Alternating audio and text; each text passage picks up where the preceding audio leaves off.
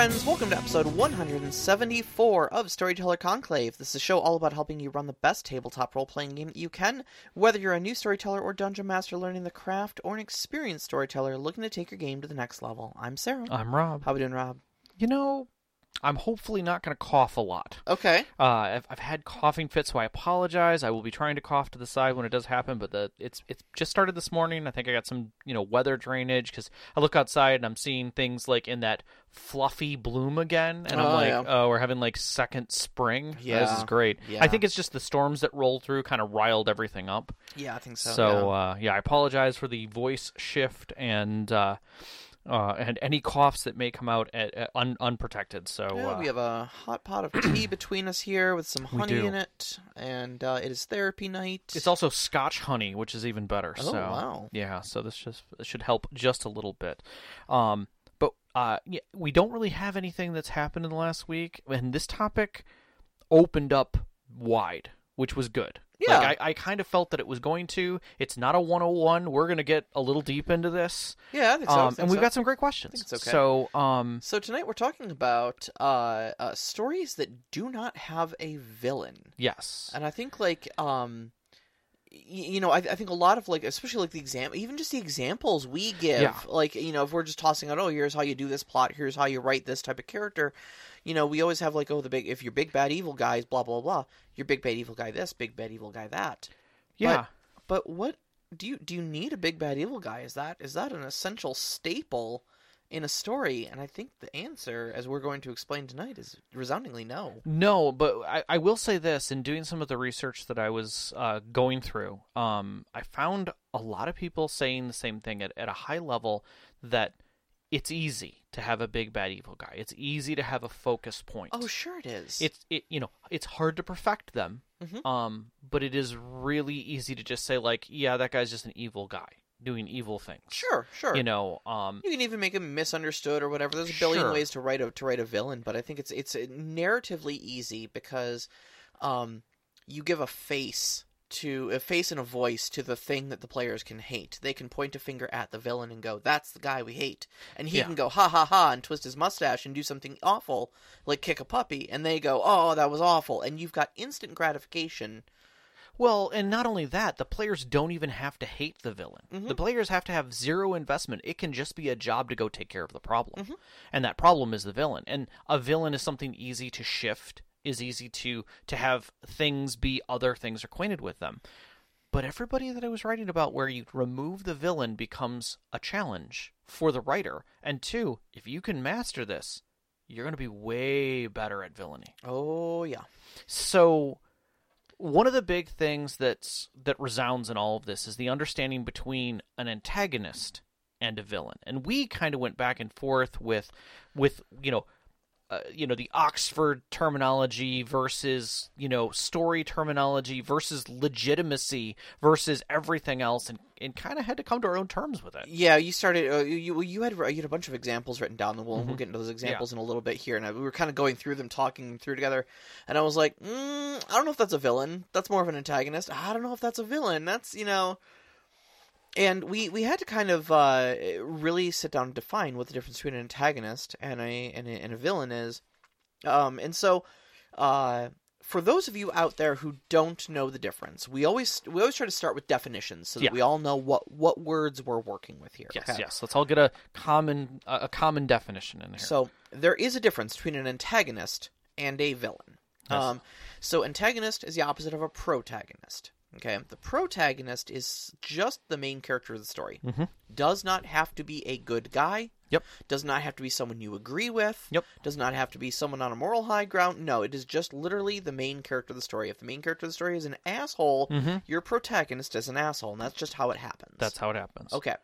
An antagonist, again, does not have to be a bad guy.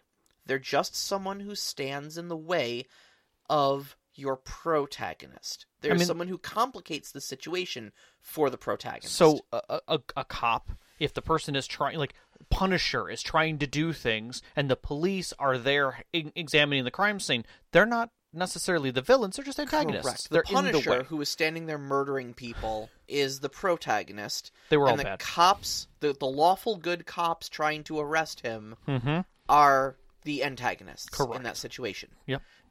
Simply because the Punisher is the main character of the story. All right. Now, that said, villains and heroes are the other dichotomy, and they are, I would say, all villains are antagonists, but not all antagonists are villains. I agree with that statement. All right. So villains are when you actually have bad guys doing bad stuff. They are the opposite of heroes. Yes. Heroes come in a lot of varieties, but oftentimes what defines a hero, whether they are an anti-hero or just a flawed hero in general, like the Punisher. Yep. I mean, the Punisher only kills bad guys. He is, in a sense, a hero. We may not agree with his methods, but he is at least trying to do something good for the world. Yes. And we can get into that all night, but we're not gonna. We're just going to take that on face value. And when we started defining this, we finally got to one point where we had the perfect test. Yes. The villain lampshade test. The villain lampshade test. If you're familiar with the lampshade test, which is actually I think it's the sexy lamp test is what it's called. Is that and it comes down to, I can't remember. If you can take a female character in a piece of media and replace them with a sexy lamp, and it does not affect the story in any meaningful way. Yep. If the story can still proceed, all the major beats can happen, all the characters can accomplish whatever goals they've got going on, then that is not a true female character. And that's actually the Bechdel test. Bechdel test. It is not the Bechdel test. Well, the Bechdel test is different, but it is within that vein. It's a feminist litmus test. Thank you. Very much of the same vein. Yeah. Yes. So we came up with the villain lampshade test, which is if you can remove the person from the story and the problem still exists for the PC, they are not the villain. Yes, if the problem stem directly from the villain, if you can remove a character from the story and that problem does not go away, they weren't the villain, they're just an antagonist. Yes. So I love the simplicity of this. I think it helps define very quickly what it is and what it is not within the story that you're working with, and I hope this propagates out as much as anything else, because I would love to see this being used by anyone, anywhere. I adore it. I adore it. The villain lampshade test. Tell your friends, tell your neighbors, tell your enemies. Marvel Civil War, who are the protagonists and antagonists? Well, okay, protagonists are the heroes. Well, let's preface that for our listeners, please. That was okay, a question, that was question from Knox in the Box in the live chat. In live chat. That's a good teardown. I think that's I think trying to remember everybody involved in the Civil War is interesting, but it is not a dichotomy. It is a split view story. So you have to understand that both sides are technically pros and antis depending on the perception. So it's no different than if you took Wheel of Time breaks the character stories up sometimes when you're getting different views. Yes. That same thing occurs. So remember that your protagonist is always the first-person view. So if it's the story is being presented through them, 9 times out of 10, that's where it's coming from. Now, that is not true for villainy. If the villain is the view of the story, meaning you're getting to see the villain side of the story, that is merely foreshadowing. That's all you're getting out of that. So that doesn't apply. But as a hero is moving the plot forward within the story, you can have different heroes be antagonists or rivals. Keep in mind that is a different state. But truly in that story, none of them can be defined. I would say they are not antagonists in that story. They are truly rivals because they are trying to get to the same result. They're all heroes, but they can be rivals. Yeah, it's one of those weird situations where the protagonist does actually shift around who's a protagonist and who's an antagonist. Depends on the perspective of the story. Overwatch. Overwatch asks, so is Darth Vader not the villain of A New Hope? The Death Star and Empire are still there. If he goes away, he is a villain. Yeah. There are multiple villains in A New Hope. Correct. He is specifically a villain counter to Luke's hero. Luke and Obi-Wan's hero. Correct. If he goes away, so the Death Star and the Empire are still there, true. But of the Jedi story of Luke and Obi-Wan versus Darth Vader, that goes away. Correct. But the actual, if we look at it within the crawl, and what the statement is that the rebels are trying to get the plans for the Death Star so they can destroy it. Yeah. Yeah, he is not classified as a villain by story definition. No, again, not by the opening crawl. Correct. But he's very much presented as one. Correct. We don't see the. we see the Emperor in the first movie, or if we do, it's that like brief hologram scene with the bad makeup. I think you're accurate in that. If I remember correctly. he's not posed as a major player, and so all of our focus on the Empire is focused around him. But yeah, I would still say he's a villain because he's a villain in the Jedi sense of you've got two good wizards and there's an evil wizard that acts as a foil to them. Mm-hmm. But if he's removed from the story, does the Empire and Rebellion still sit as the main plot line of the story? And I would say yes. Yeah, it does. But I mean, you can have multiple, like we showed with the Civil War thing. There's multiple ways of doing it and stuff like that. Yeah. But I kind of feel like we're getting in the weeds here on what is a villain, and we're really here to talk about how do you tell stories without them. Yes, and so we want to make sure we understand what removing them really means. Right. So, there is kind of a trope of not having a villain. Yep. So rather than telling your story straight up as a good guy versus bad guy story, the central conflict is going to be caused by other forces and does not feature characters in direct opposition to each other. Okay? So you can have a we're all on the same team and we're in this together story. You don't have anybody opposing you, but you can still have a lot of conflict and trauma, in drama. The trauma and drama. I think all that's true.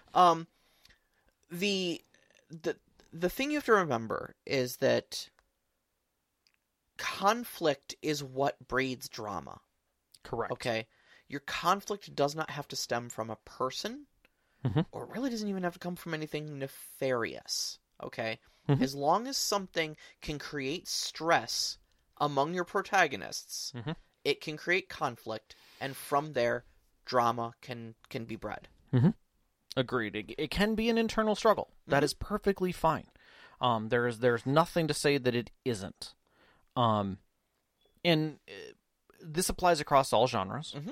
We've seen it in multiple places. In fact, it's kind of more prolific and well defined in video games than we really ever have had it in the past. It's just not common, in the sense that because a video game is done in a single perspective, it is very easy to define and say we're just removing villainy here. We're removing the villain.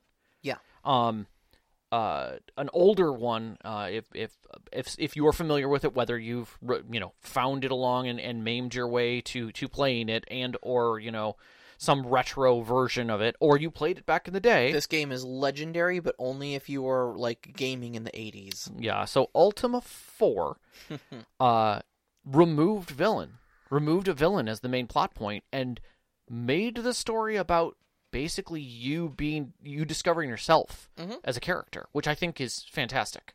I never got to play it, but I did understand that it was a different game, and it was very long and very involved and very challenging. Yeah. Because you were it would examine you through your actions of how honest you were, how compassionate you were, how courageous you were, how pious you were. Like all of those things were included, and that changed the story as you progressed it. Yeah. Nier Automata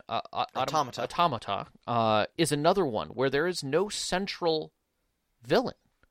There is a story about what is happening, and it is an examination of that story. Yeah. We both played Ark. Oh yeah, Survival Evolved, which a lot of people say it's a survival game. There's dinosaurs and you're hanging out, you're building stuff, you're doing things.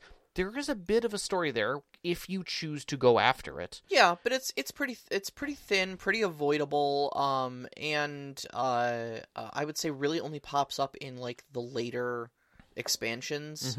But especially early on in the game, even if you are paying attention to the story, the villain really isn't there. It's mostly a man versus environment story. Yeah. It's just you're on an island with a bunch of dinosaurs. Survive. Yeah, and not to give too much of a spoiler here away, but the truth of and it's been out for too long, so just deal with it.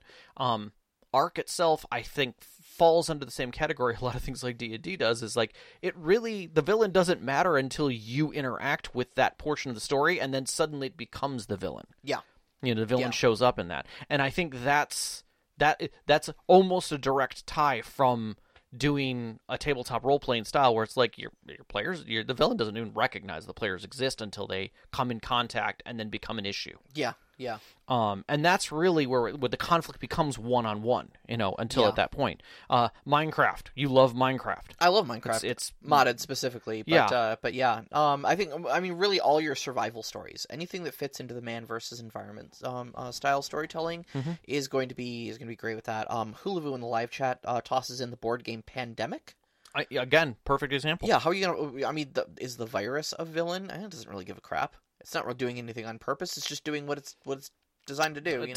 Anytime that time becomes the villain, which is really what it is, it's not a villain. Some movies, Finding Nemo. Yep. There's no true villain in that. It is a discovery story. Yeah, it's a discovery story. And that is a journey. Yeah. Armageddon is a giant asteroid that is hurtling itself toward Earth. A story? A villain? No, it's not. It's an event. Yep. Interstellar. It's a discovery story about going. Now, man versus black hole. Pretty much, how many years did we just lose doing this? Is a great point of that. Is time's the real challenge there? Is trying to get things done in time to save Earth. You could say that there are definitely antagonists along the way, without a doubt. Sure. Sure. But they're not villains. Yeah. I was reading, and somebody had pointed out that in the Prisoner of Azkaban, you actually have not a red herring. A villain who turns out not to be a villain. Yeah. So it's a ruse of a plot. Yeah. So it is presented whole cloth as at the beginning of this that Sirius Black is the villain, and we're going to show you all of the things throughout the story that make Sirius Black the villain of the story. And at the end, I'm going to be like, all of that is just accidents and coincidences. Mm-hmm. And you were looking at it through the wrong perspective. So, in that sense, it also doesn't really have a villain in the story, because Voldemort, the main villain of everything, isn't present in the story. Yeah. It's just not there. Alice in Wonderland is another story with no direct villain. Lots of antagonists. Presenting a very challenging world, and they're always presenting it as this is dangerous. In a different light. Yeah. I mean, towards the end, the Red Queen kind of becomes a villain-ish character, but I would say for the vast majority of it, it's just Alice dealing with Trippy Land and being told from questionable folks, this world is scary and spooky, and I'm gonna point to something that makes this world even more scary. Yeah. Charlie and the Chocolate Factory was the other one that I threw in here because I thought it was a good example of antagonists, which were originally penned as villains, but we both agreed at the end, we're like, that's a bad term. They're not villains; they're antagonists. Yeah, agreed. And I mean, they're all jerks. Don't get me wrong. Some of them aren't necessarily even villainous, right? But they're more exemplars of vice than they are villains, in that they don't stand in direct opposition to Charlie. Correct. They're just there to be in the way. Yeah, and also to point out the flaws in the world, the setting itself, in a very clean way. He is of a poverty level, impoverished, unable to make men's, barely able to eat properly and take in and have any value for his family. And these are people of gluttony, of vanity, of wealth, of greed, trying to garner more than they ever need, just to continue that process. So it's a show and tell, if you will, as the story continues. So now I'm going to do a little aside here, because we mentioned Charlie and the Chocolate Factory, we mentioned Alice in Wonderland. Yes, and Knox in the Box dropped the word Jabberwocky into the live chat here. Sure. Now I don't know if many people know this. I know people old school D&D players always know about the Vorpal sword. Right? Yes. When you rolled a critical hit, it would behead your enemy. Correct. Sort of thing. So that actually comes from the poem Jabberwocky. Yes. Vorpal is not a real word. Mm-mm. I mean, in the sense that it means anything. Yep. It was invented by Lewis Carroll in the line from the Jabberwocky. This was a poem within the story Alice in Wonderland. Yep. He says, 1, 2, 1, 2, and through, his Vorpal blade went snicker-snack.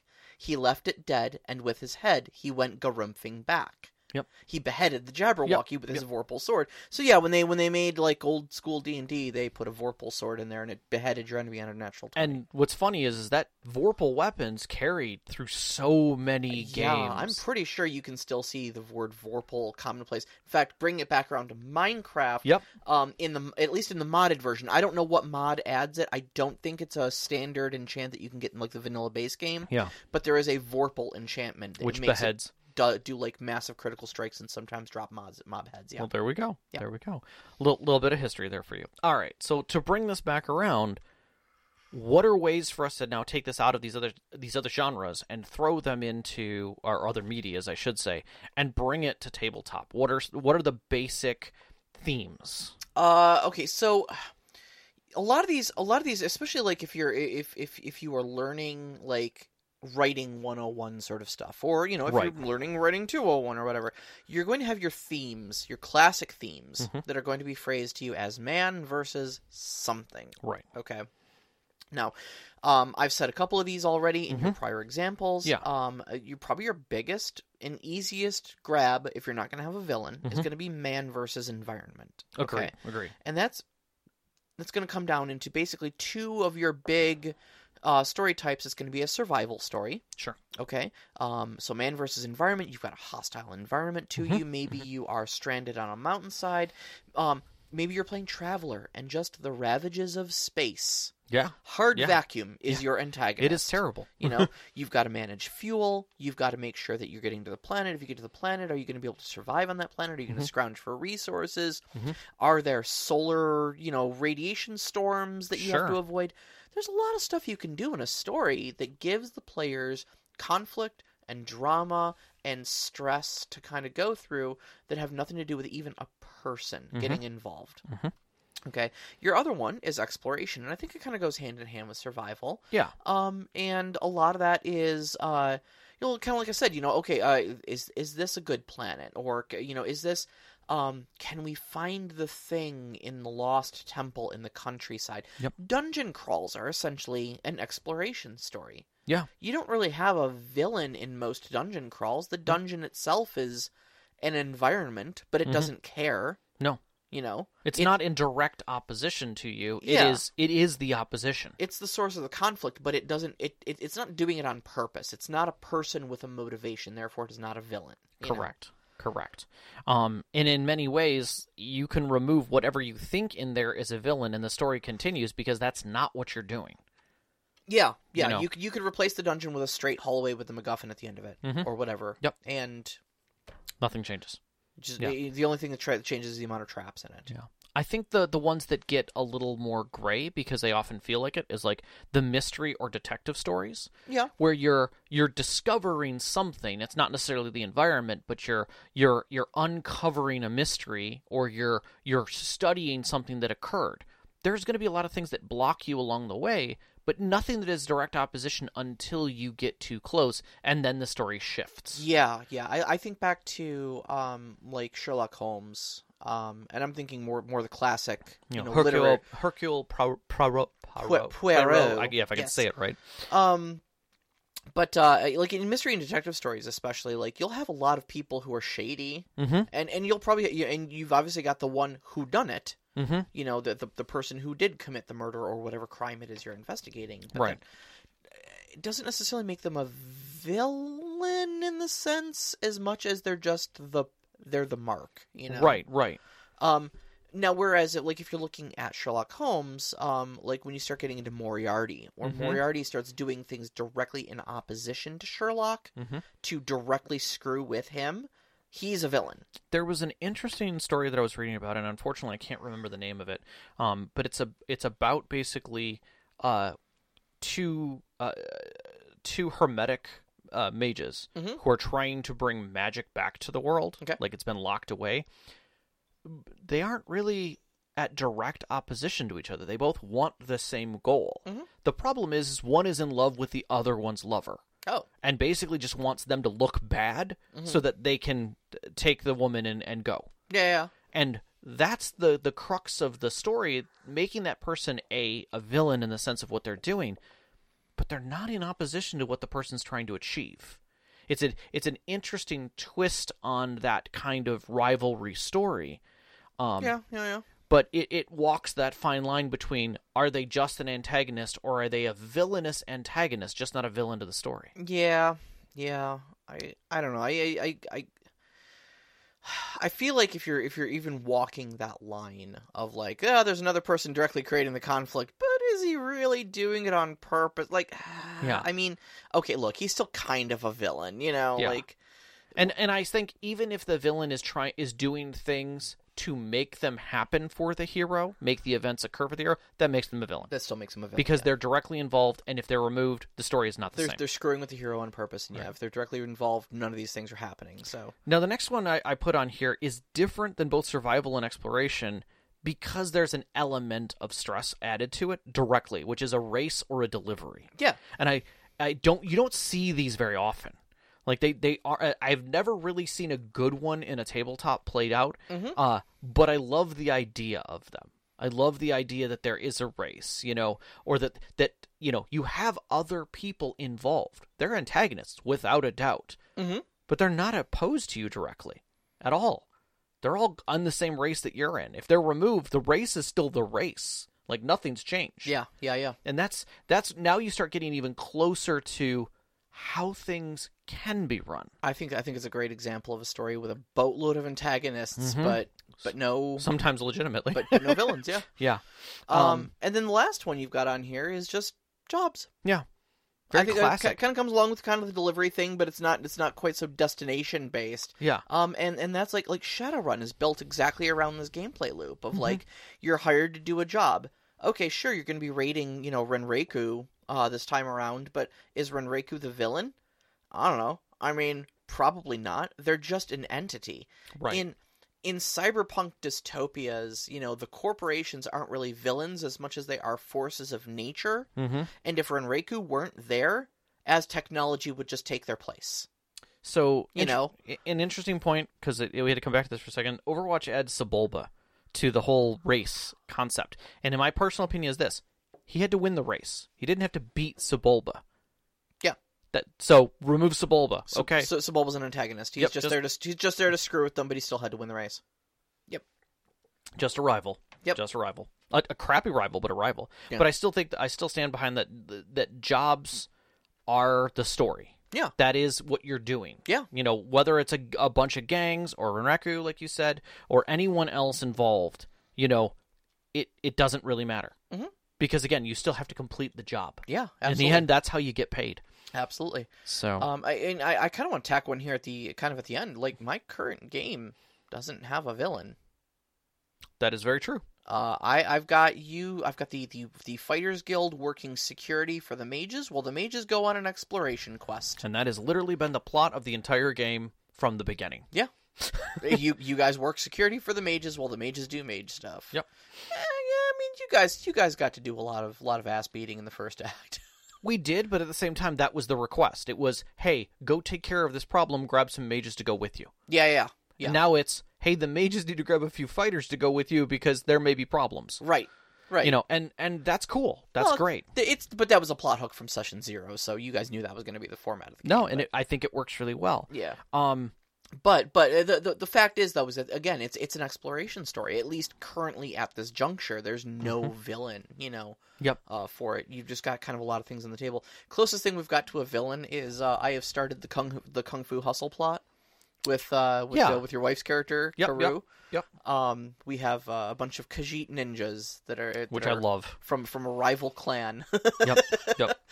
And like I said, I still have to go, and I keep saying I have to do this. I have to go and binge watch 3 Kung Fu movies. You do. You really do. And just get some good ideas for just some really tropey things to throw in. Oh, yeah. And how they move into scenes, what brings them into scenes. Yeah.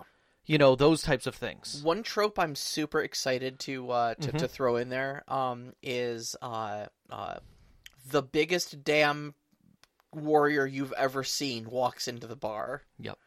That one where the protagonist throws a flurry of blows into their stomach and they just look at them. Mm-hmm. and then they take one swat and they go flying across, you Yeah, know? breaks through 2 walls and Yeah, covered yeah. in dust, and they're like, oh, you know. Right. You're minorly stunned. Inexplicably shirtless and hairless, you know? Yeah. Or you have the guy who stands up and keeps rising, like doesn't stop rising until they hit like a beam, Yes. and then they slough off whatever the minor cloak that was on them, and they're literally rippling, and they have like an 18-pack, you know, going on the front and the back, you know? Yep, I need that trope in there. But anyways, I digress. Alright, so where are we? What do conflicts look like when they don't have a villain? Yeah, So, and I think we've described what the themes of these things might be, what the shape of them might be, but how do they actually play out? What can you do without a villain? well, I think you have effectively 3 direct I guess points to look at, whether it's an event, so maybe it's a war that's going on. So it's an event that's occurring around the characters or around the protagonists in this case. You know, is it famine? You know, is everyone starving? You know, and so they're having to deal with that within the landscape. Is there an apocalypse going on? Is something changing in the world in such a way that there's no direct control over this? These events are just occurring. You know, magic is failing or magic is coming back. You know, and so these types of things are world events that can be very global. They can present a lot of moments and a lot of direct challenges for the players. But it doesn't have to be that scale of an event. It could be just as simple as a joust. You know, you're going to compete in a joust, and your team is 2 jousters and a bunch of, you know, your healer, your hype person, and it's about getting favor and respect, you know? And that's the key to it, is that it is the event that is occurring and then the story that happens around that event. I always come back to the school analogy because, again, it's a very small scope. It's very easy to define. Sure. They're not necessarily villains in the school. There don't have to be. But it could just be, you know, it's the presidents of the school. They're going to, you know, the president of council. So you've got people running for it. You've got to get people to, you know, recognize and respect. You know, all of those things come into play to see how do you get your friend to become city council, you know, or civic president of your school. Like, again, it's a small thing, but it's an event that can occur. We then have the second level of our second piece, which is stressful or complicated moments. Yeah. You know, a wedding is going on. There's a lot that can happen at a wedding. Both positive, negative, and weird all at the same time. You've got running a restaurant. We just had that. Jiangxi.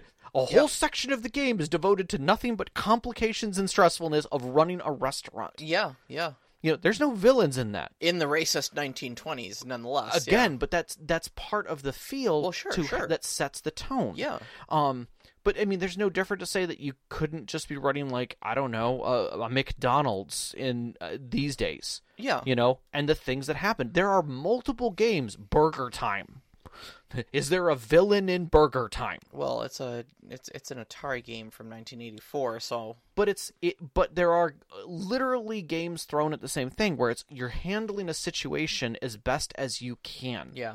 What events change the characters in that sense? Yeah, but I think like that this one especially, like, because it comes back to a lot of your stressful, complicated moments are going to be things like your survival games. You know, your exploration games, because like. Okay, guys, we're running low on air and food, and we are in the middle of the blackness of space. What do we do? Yep. You know? Yeah. Well, there's one person offering us a super shady job, and the good news is it'll put, you know, put food on our plates and fuel in our tanks, but the bad news is we might not live to spend the money. Yep. What do we do? That's a great example of a stressful situation that, again, doesn't really have a villain, you know? Yep. And then straight up just challenges. Yep. Like, this works well for short games, but at the same time, it can sit right in the middle of a game as well. Something with an actual plot where you're just like, I need something different that doesn't affect my plot. Challenge is the greatest way to go with that. We talk about them all the time. Escape rooms, the Temple of Doom, you know, kind of thing. Yeah. Dungeon crawls. Dungeon crawls are great. Dungeon They're crawls great are great examples of challenges. Yeah, running a race. Sure. Or a series of them. You have to do this one, this one, this one, this one. There you go. Some sort of physically or emotionally taxing situation that has a goal at the end of it that you have to strive for. Exactly. So it doesn't have to be as complicated. It can be quite simple. And again, all of these can layer to make up what you want to do with it. Yeah, absolutely. One of the things that I put in here that I think, for at least me, feels important, especially because we do have a heavy D&D focus within our podcast. A lot of our members are D&D people. Oh, sure. I mean, there's a lot of broad D&D focus in the community and I think that one of the things that sticks out in my head is the need to slow down experience and advancement. Make it milestone, and I'll feign to say it, or not at all. Because players are then not focused on it as a goal or a reason to move on. Like, they're not doing the thing, because D&D is a story about becoming godlike in power, not defeating anything idealistic. It's when the XP pours in, that's what they're looking at as the goal, to get more XP to become more like a god. Yeah, and typically, and again, not always. I don't want to stereotype every single D&D story here, but I would say D&D stories are typically have a villain to them. You know, they do have a big bad evil guy. It's kind of where the big bad evil guy trope is kind of cemented itself, especially in tabletop role playing. Sure.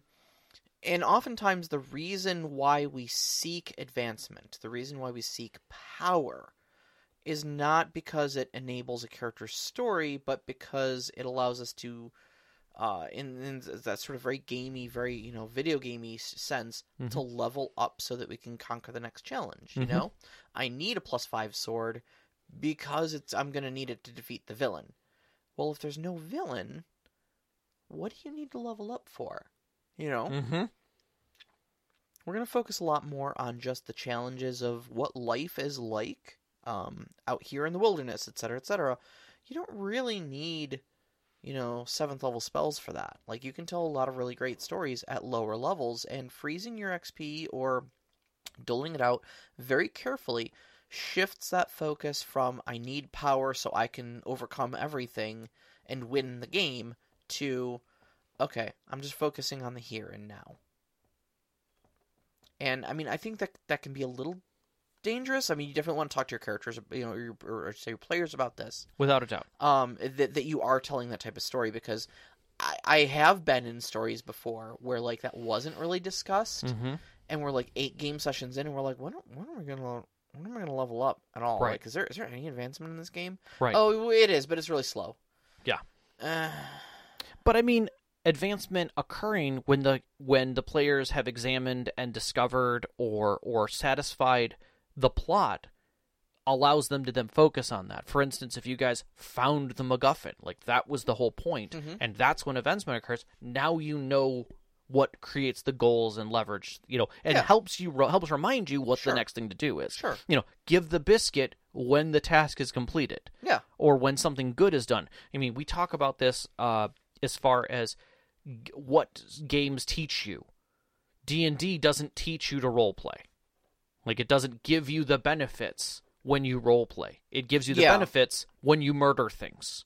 Yeah. It's, I mean, if you don't do milestone XP, your experience is literally the metric by which challenge rating is measured off of, by which encounters are balanced around, and it is the metric by which you advance, is still killing enemies. And I mean, I know there are suggestions for, like, you also give experience for overcoming this or discovering a secret or whatnot and whatnot. Sure.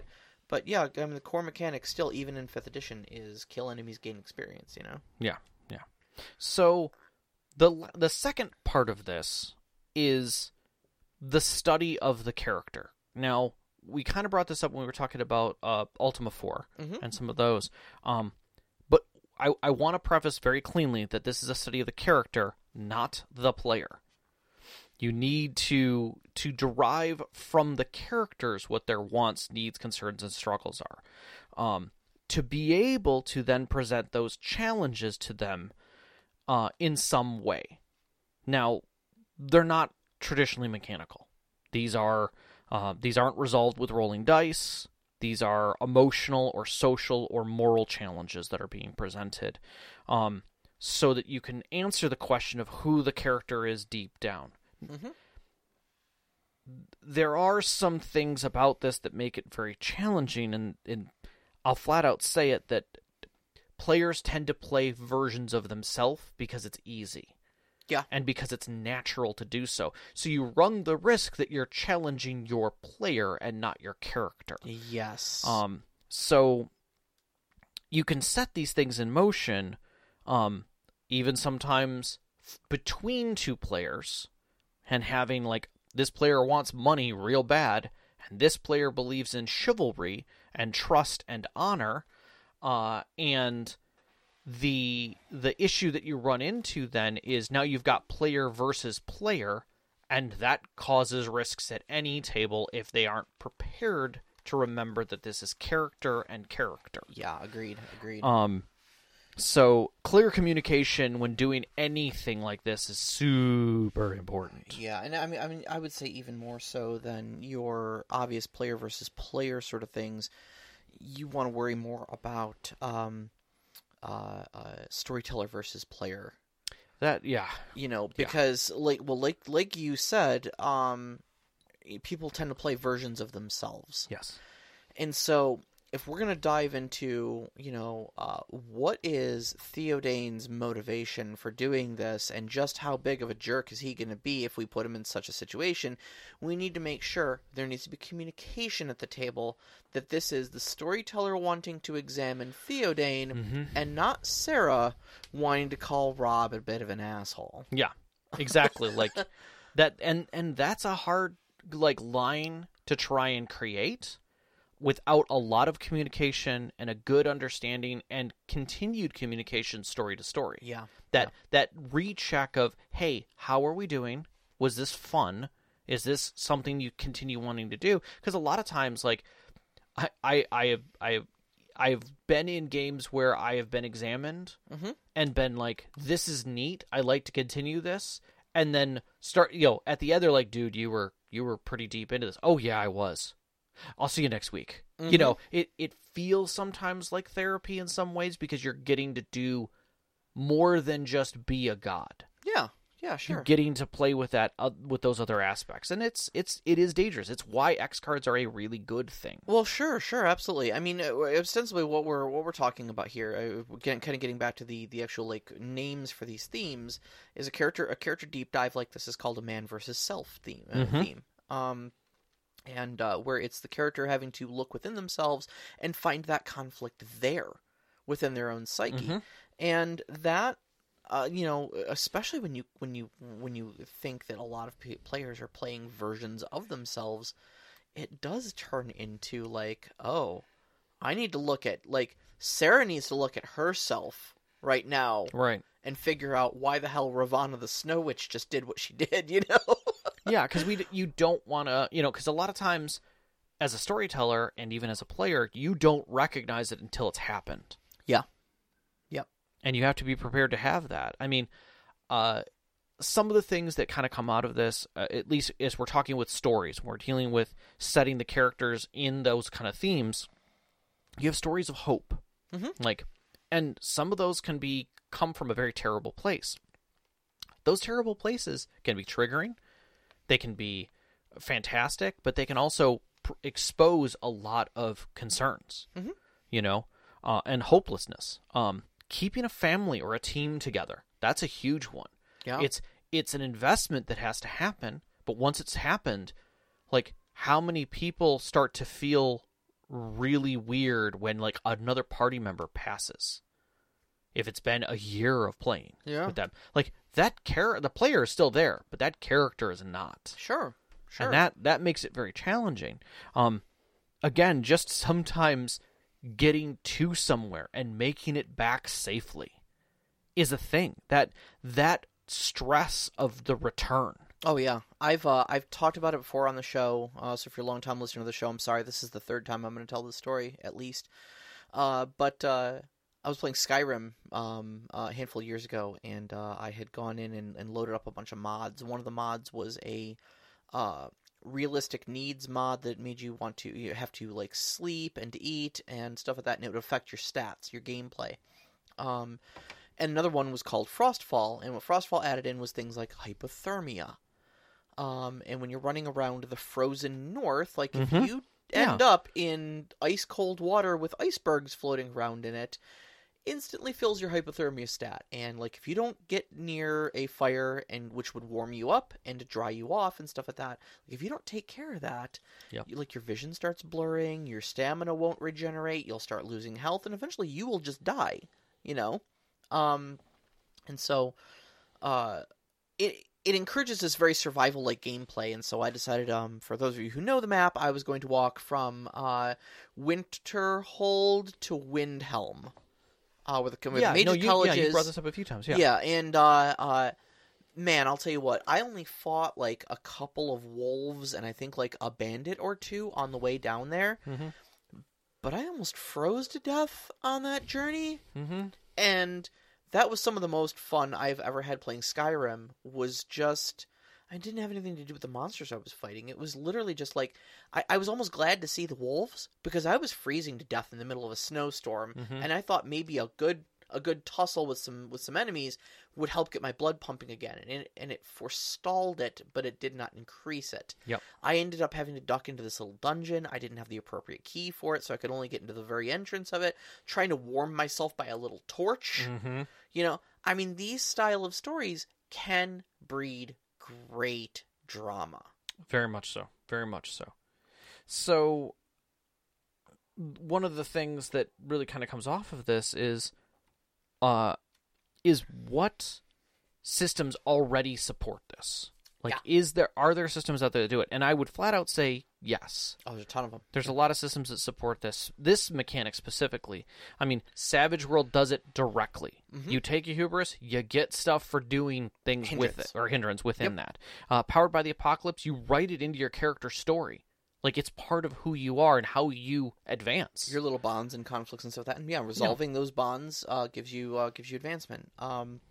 7th Sea, you have a hubris that you will straight pick. If you play into your hubris, or sometimes when the storyteller calls for it, and kind of invokes the hubris, you're awarded a drama die for it. You brought up Fate. Fate. Your storyteller will compel aspects in Fate, and thereby giving you, basically, invoking some sort of negative aspect of your character, but rewarding you with a Fate token. It's almost directly what happens in Savage Worlds. I mean, Vampire the Masquerade is roleplay heavy in the fact that it even has nature and demeanor, as well as flaws. But but at the same time, you're so. Role-playing your nature and demeanor, which aren't necessarily bad things, but you will regain willpower points through those. Your flaws, you gain character build points by taking flaws. They offset certain things, so your character becomes stronger for having taken a weakness elsewhere. And oftentimes those flaws will allow you to regain willpower in some sort of way also by role-playing into them. And then Mouse Guard. Yeah, you have traits, or not traits. Traits, correct, that are both positive and negative. Right, you can use them to hinder fellow guard members, and in doing so, you earn checks, which are kind of like experience. It's difficult to explain, but it's an advancement. If you want to know more about Mouse Guard, we did a system spotlight. We did dive into it, but it leans directly into it, and it's you making active decisions with that, right? To hinder somebody else and throw a complication into it. Yeah, correct. So. These help get your players thinking about their flaws of their character, and can easily give you the inroads as a storyteller to start pushing that through into the story elements and the plot themes as a whole. Exactly. So, like, it's kind of when we discussed D&D a little bit earlier, where, like, D&D doesn't really have a mechanic for flaws. They've got those background questions of, like, what is your drive? What is your flaw? But I've never really actually seen anybody even use those. Well, and the thing is that within those, and they suggest, like, these are the things you use them for. The only thing that they do for you is give you inspiration. Yeah. Which you get once until you spend it. Which all it does is give you a mechanic to kill things better, or to to roll dice better. And I think this, like, especially in D&D games, because D&D does not have a mechanic to ask your players to actively put flaws or hindrances or whatever on their sheets to think about the negative aspects of what their characters are. Mm-hmm. In settings like that, especially if you're not used to that sort of thing, players can be blindsided pretty easily when the DM wants to explore or exploit a character's weakness, since they're not actually your players may not actually realize their character has a weakness. You know, if their only experience is through D&D and you've never been asked to write down what your character's biggest, flaw is, you wouldn't think about it. And your whole point of the game is achieving godlike power. We're level 15. Let's go punch Tiamat. Your character's a bit of a jerk might come out of left field. Yeah. I mean, you shared with me a story earlier about a storyteller who admittedly sprung this on his players, and I would not suggest doing that. No, so never. We're going to preface this story by saying, don't do this, but ran a deep character exploration story, essentially examining what his characters would do with extreme amounts of power, and the answer to that was, become murder hobos. Yeah. And one player figured it out? One player along the lane was just like, as they were continuing this, and like people were starting to effectively it was before The Boys came out on TV, or I think was even a comic, that the guy had done this, and really just wanted to kind of examine superhero effective logistics in D&D. Like you start out as zeros, eventually you're going to get to a point where things aren't a problem anymore, and they really weren't. Like they were bulldozing through things without an issue. But the locals, some of them worshipped them, some of them feared them, some of them straight up hated them and just didn't like them at all. And it wasn't until one of the players basically stepped forward and was just like, I'm done with this. I can't hang out with you guys anymore. And did it in-game. Like, their character just wasn't able to do it. Like, all you guys do is go around murdering. Like, because you can. Like, nobody's going to stop you. You walk into a town, and you can pretty much do whatever you want. Seduce whatever you want, use magic, use weapons, effectively antagonize guards. Just make your way through whatever you want to do, however you want to do it. That's not life. That's being a bully. You're being a jerk, and I'm not going to stand for it. And, like, I'm out. And, like, well, you're going to roll up a different character? No, I'm out. Like, I don't want to be part of the story anymore if this is where you guys are going with it. And they're like, well, I mean, you're missing the point, because that's the point of the story is, like, we're here and we're large. Like, we're living it. And the storyteller was like, okay, they clearly... They've made their choices. They've made their choices, so I'm presenting that. And he ended the story, like, 2 sessions later, because he realized that they didn't learn from it what he was expecting them to learn, which is any kind of level of humility. They just basically kept bulldozing and wanted to continue bulldozing. They kept wanting to find what was the next bigger thing to kick the butt of and become the new god of. So, yeah, it was interesting. But again, he didn't discuss it with them. He just let it happen. Yeah. So, yeah. Sad, but true. I'm going to take just a minute before we jump into questions, because Hulavu brought up an interesting point. A recent game, Horizon Zero Dawn, which is the story of Aloy and a apocalyptic world. Now, it is arguably a little bit of a sandbox game. It doesn't start as a sandbox game. You're presented plot from the beginning that this world is full of robots, and you are a person who is kind of shunned by your community because of how you're brought into the community, and then you're kind of presented as a unique person to go and solve to figure out what's really going on. And at that point, you're kind of just available to do whatever you want. The plot's there, but it's lingering. Spoilers, it's been out for a while, so too bad. If you don't want to know, skip ahead a couple minutes here in the podcast. But effectively, there is a villain who sits in it. And I would agree with Hulavu. The villain is hidden for the first part of the story because they're the ones generating this stuff. But the villain shifts. There isn't just one villain in this story. It progresses, and the villain leads to another villain, which leads to another villain. There are many antagonists, but it is a good way that it is a good representation of how you can blend man versus X and a villainous story. Sure.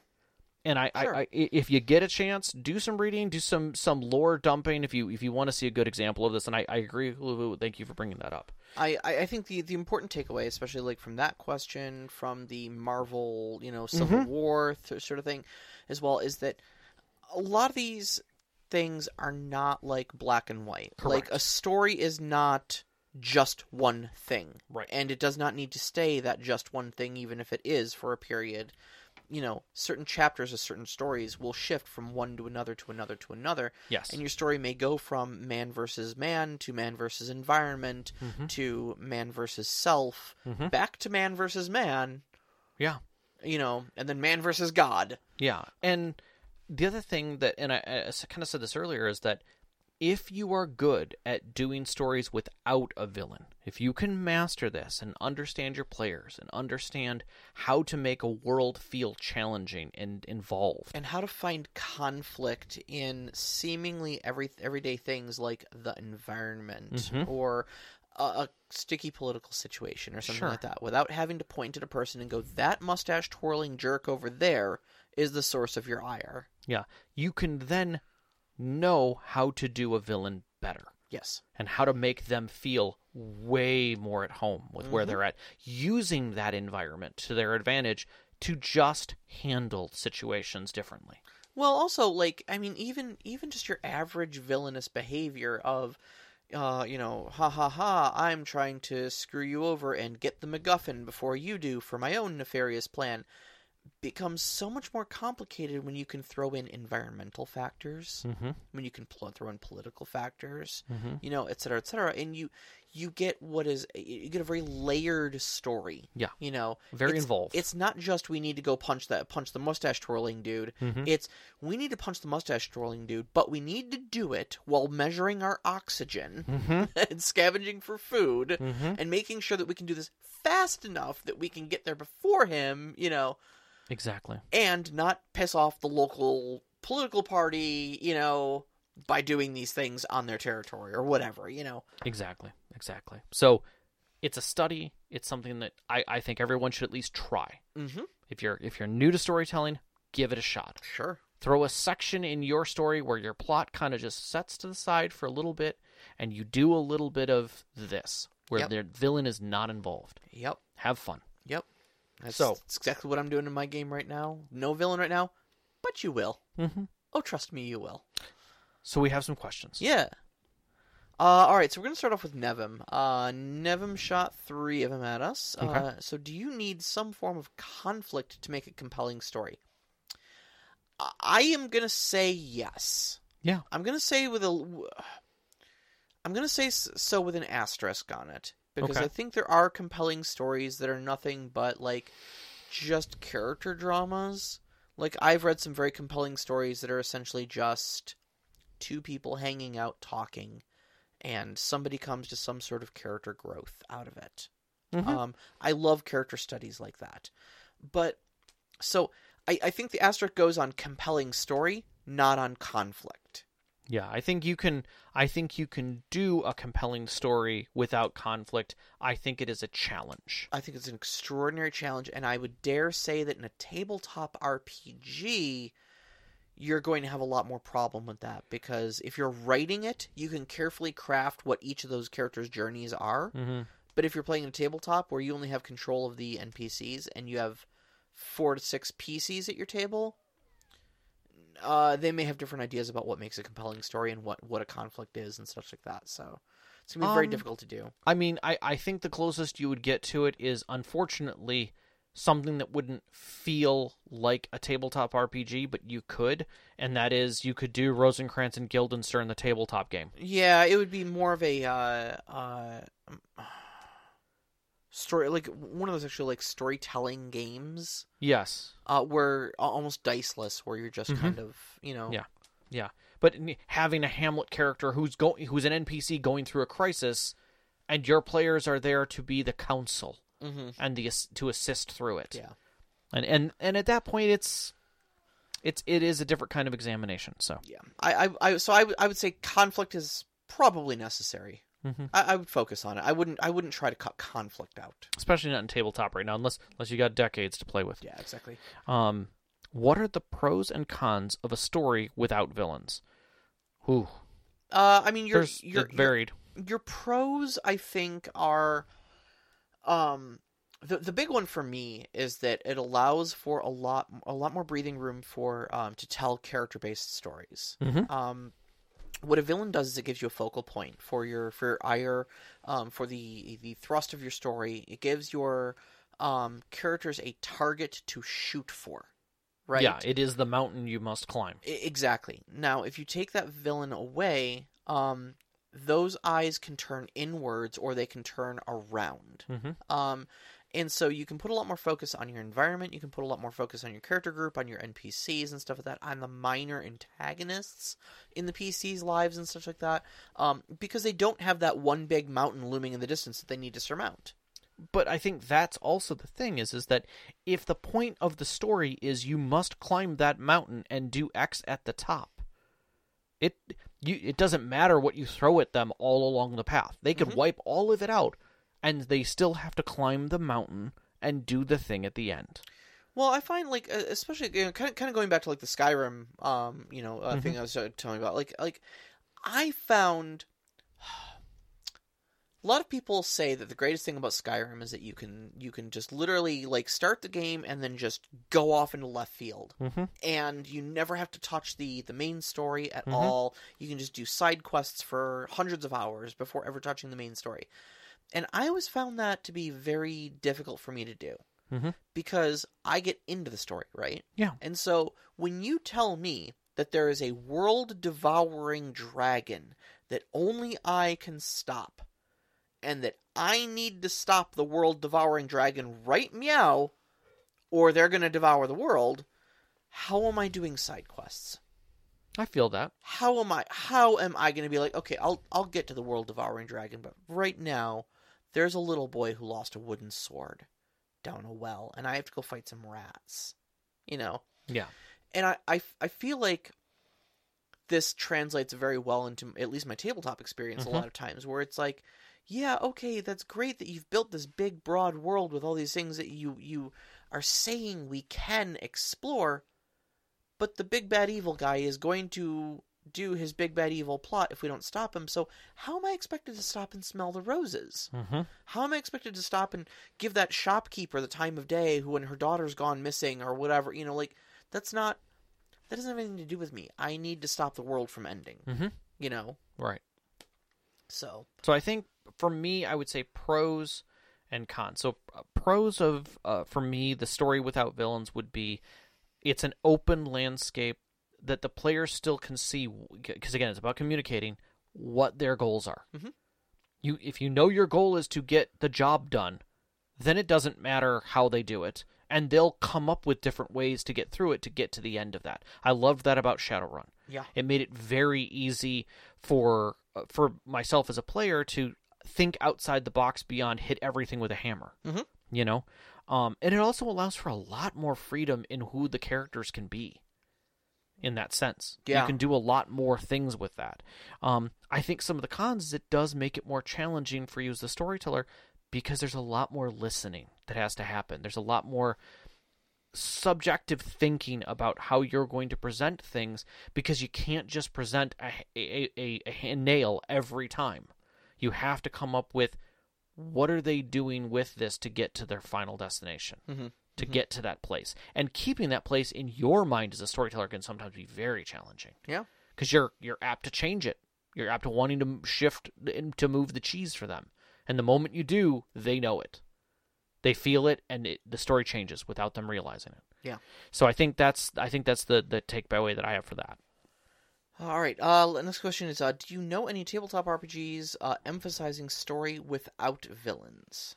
I don't think. Again, I think Shadowrun is probably one of the best examples of it, because it's more of a job. It's more of a gig-based game than it is a villain-based game. Yeah. But I don't know. I mean, Apocalypse World, from whence the actual game, from whence Powered by the Apocalypse comes. And then you got, like, Mutant Year Zero, a lot of, like, your post-apocalyptic games and stuff like that turn out to be man versus environment stories. Yeah. A lot. Yeah, yeah.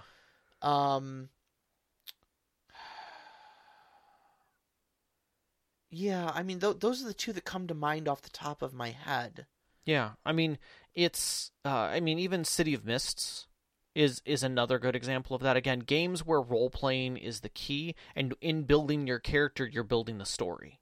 Yeah. I think that's the ones you need to focus on. The more narrative-based, those are going to be stories without direct villains. Masks is another good example of that. Yeah, where a lot of the drama comes from how you deal with what's going on rather than what is actually going on. Correct. Right. Yep. It's more of a man versus self sort of story. Yeah, self versus self in some cases. Or man versus society. Yeah. Man versus generational trauma. Yep.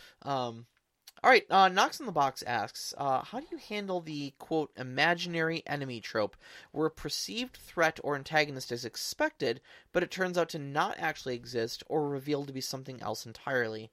How do I handle the trope? Hopefully with style. Yeah, I mean, again, I would say that a lot of, if you're handling that trope, the best way that you can do it is by incident and accident. Meaning everything is coincidental that presents itself to the characters, and you let them come to conclusions on their own and only present facts. It is a hard thing. It feels a lot more like you're writing a mystery without saying that it's a mystery. They believe they are assured that the werewolf is the problem in the town, when in fact has nothing to do with the werewolf, or the Duke being a werewolf. It has everything to do with the fact that there are, wolves around this area that have been been here for, a long time, and they just know that this is the time to hunt. But it presents for a very different story, and it's all coincidence and accident.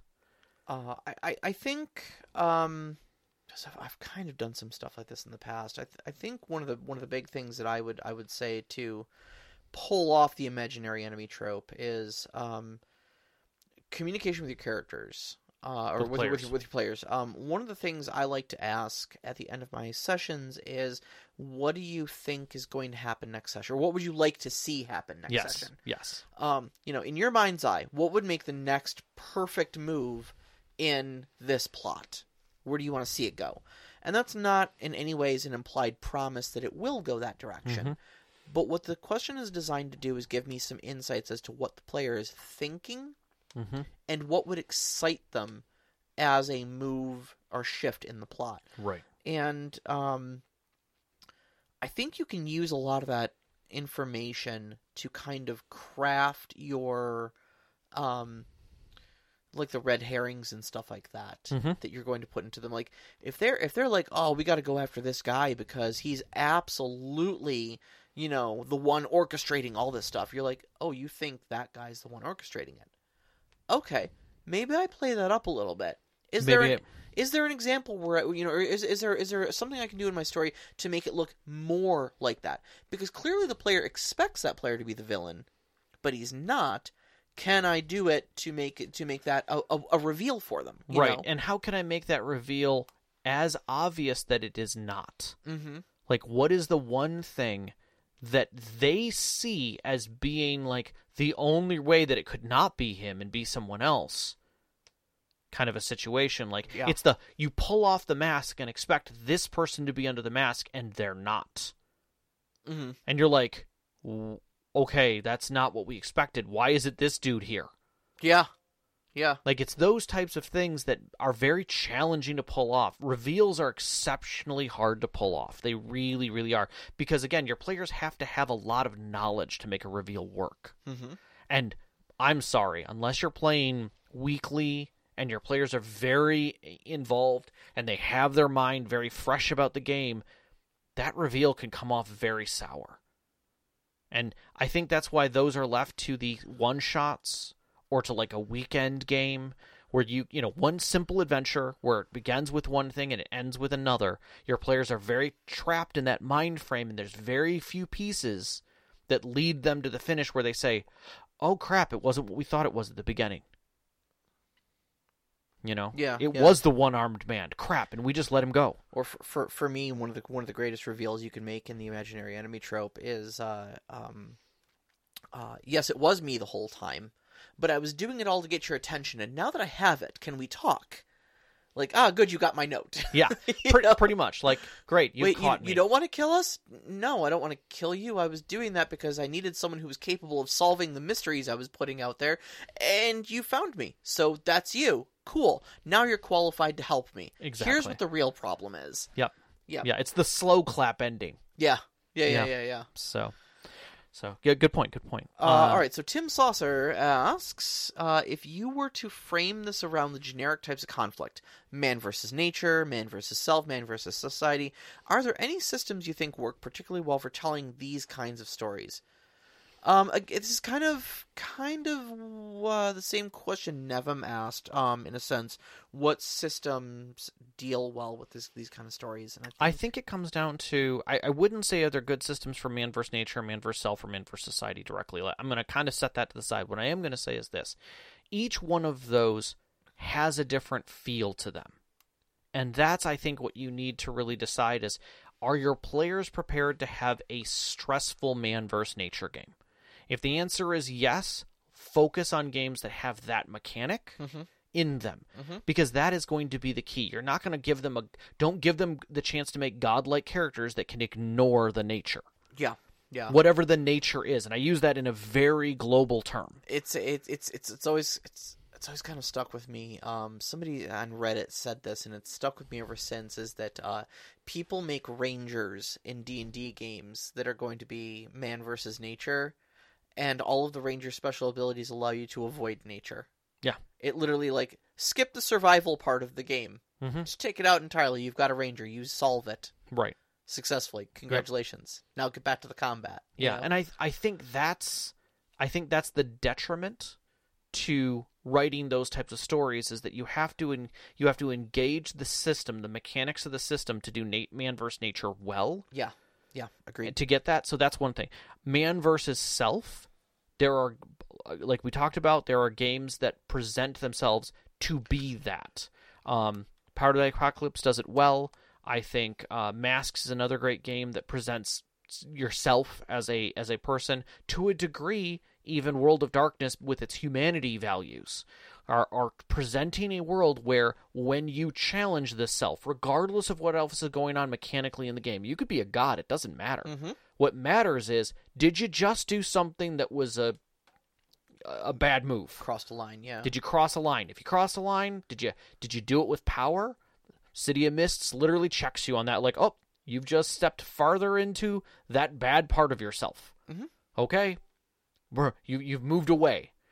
Another one was that we were that we had dealt with, and I can't think of it right now off the top of my head, where you get either closer to being human or you get closer to being your anthropomorphic. Is that City of Mist? And then the other one is I can't think of it. It's either mythos or your mythos self. Yeah. So you're drawing in one direction or the other. So that's really yourself. So again, you're focusing on a game that the mechanics point to that. Yeah. Lastly, man versus society. I think this is again a hard one to have impact your players in a game where the mechanics don't present itself. Reputation is an important part of 7th Sea and can ruin you, can destroy your character. If society doesn't like you, eventually you become a villain. And you are no longer a hero and are removed from that part of the game. I think to a degree there is a mechanic in Savage World for this as well that I was reading. I don't think it's a direct mechanic. I think it's an optional mechanic.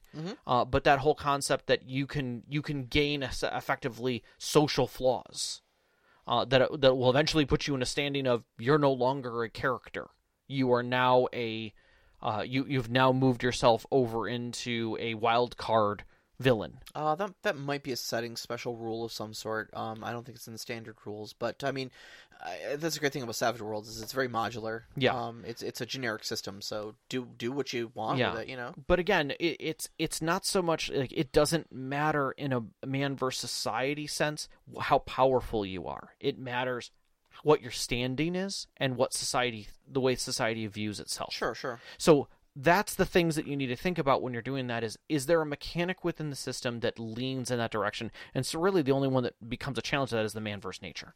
That systems that are literally everything I do in this game makes me better at handling nature every step of the way as I advance, then you're not going to want to play that Man vs. Nature. Yeah, I think Man vs. Nature plays out very well in systems that are have very low power curves. Yeah, where you are fragile and life is cheap. Or games where it requires you to fail to grow, I think, is another way of looking at that as well.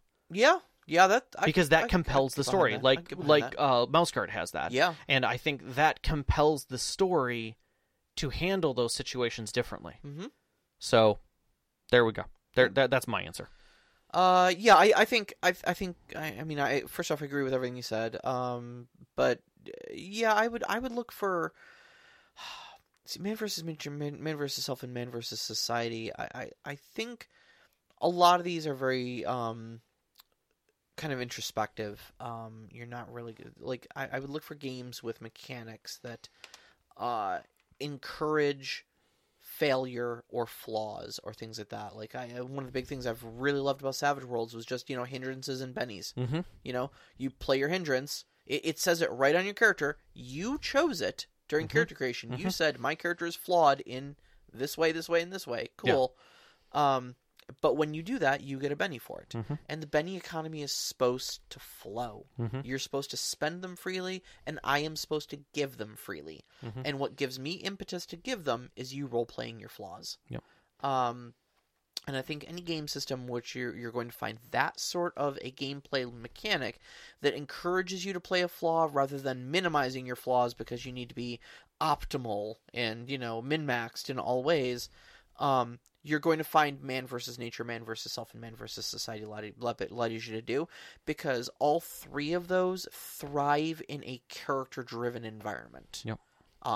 When you don't have as obvious of an external threat, Man vs. Nature is, but nature doesn't care. Mm-hmm. The thing about nature as an antagonist is that it is dispassionate. Yes. The mountainside doesn't care that it just kills you. All it just knows is that it gets cold at night. Mm-hmm. That's it. Mm-hmm. Yep.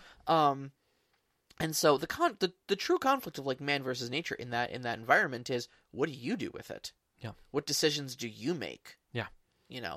And so really it's a question of what sort of man is it versus this nature. Yep. No, I agree with that. Find a game system that'll allow you to deep dive that. Yeah. Well, we hope we answered your questions, and we always look for more when you guys get a chance. Pop in to our Discord and throw some questions at us, and they don't necessarily have to be topic direct. Yeah. Bounce some other. We've definitely had ones in the past that have been questions that actually get us to reach back a few episodes, to say the least. Yeah, absolutely. And also, we end every show with our Twitter and stuff like that. Twitter's usually pretty quiet and stuff like that. Yeah. If you don't want to join our Discord, I get it. Everybody's inundated. Excuse me. You apologize for the coughing, and I'm the one coughing now. I know everybody's inundated with Discords. Everybody's got a Discord nowadays, so you've probably got a billion of them going on. But if you're on Twitter, you can still shoot us your questions there. Yeah. Stuff like that. We'll definitely take them. There's avenues. Shoot us your questions anywhere, and we'll answer them on the air. Yeah, so. Totally. So next week it is September. It is first Wednesday of September next week, so we are diving back into our 101s. Yes, I think we're doing creating investment. Yes, creating investment on how can new storytellers get players to care about their world, care about their story, care about their NPCs, and roll up their sleeves and get involved. You can find us on Twitter at @ST_Conclave. Listen to on Instagram at ST_Conclave. Listen to us live every Wednesday night, 7 p.m. Eastern at mixlr.com/storyteller-conclave. And join us up on our Discord, previously mentioned. You can find that link on our Twitter, as well as our website, storytellerconclave.com. Yeah, if you're looking for other place to find us or to listen to us, go on to Storyteller Conclave and hit where to listen to us, and you'll see all of our links there on the side. They're all finally cleaned up, thank God. We'd like to thank our Patreon members, especially our name members who help us out every single month. Knox in the Box, Subjet, Sam, the Arcane Asylum, Sparkle Motion Veteran, Hulabu, and Sean. We really appreciate it. Our pre-show music is by Arcane Anthems. You can find that at patreon.com/arcaneanthems. Our intro music is Beyond the Warrior by Geefrog. You can find that at geefrog.bandcamp.com or on YouTube Music. And our outro music, which you're hearing right now, is Only Our Footprints in the Sand by Only Our Footprints in the Sand by Midair Machine. And you can find that at freemusicarchive.org. Our big shout out as always to our families, Vicky and Sean. Thank you so much for loving and supporting us. All of our friends who've sat with us at our tables over the years, give these great stories to share with you, as well as you, every single one of our listeners. We love you guys so much. Love you guys. Good night.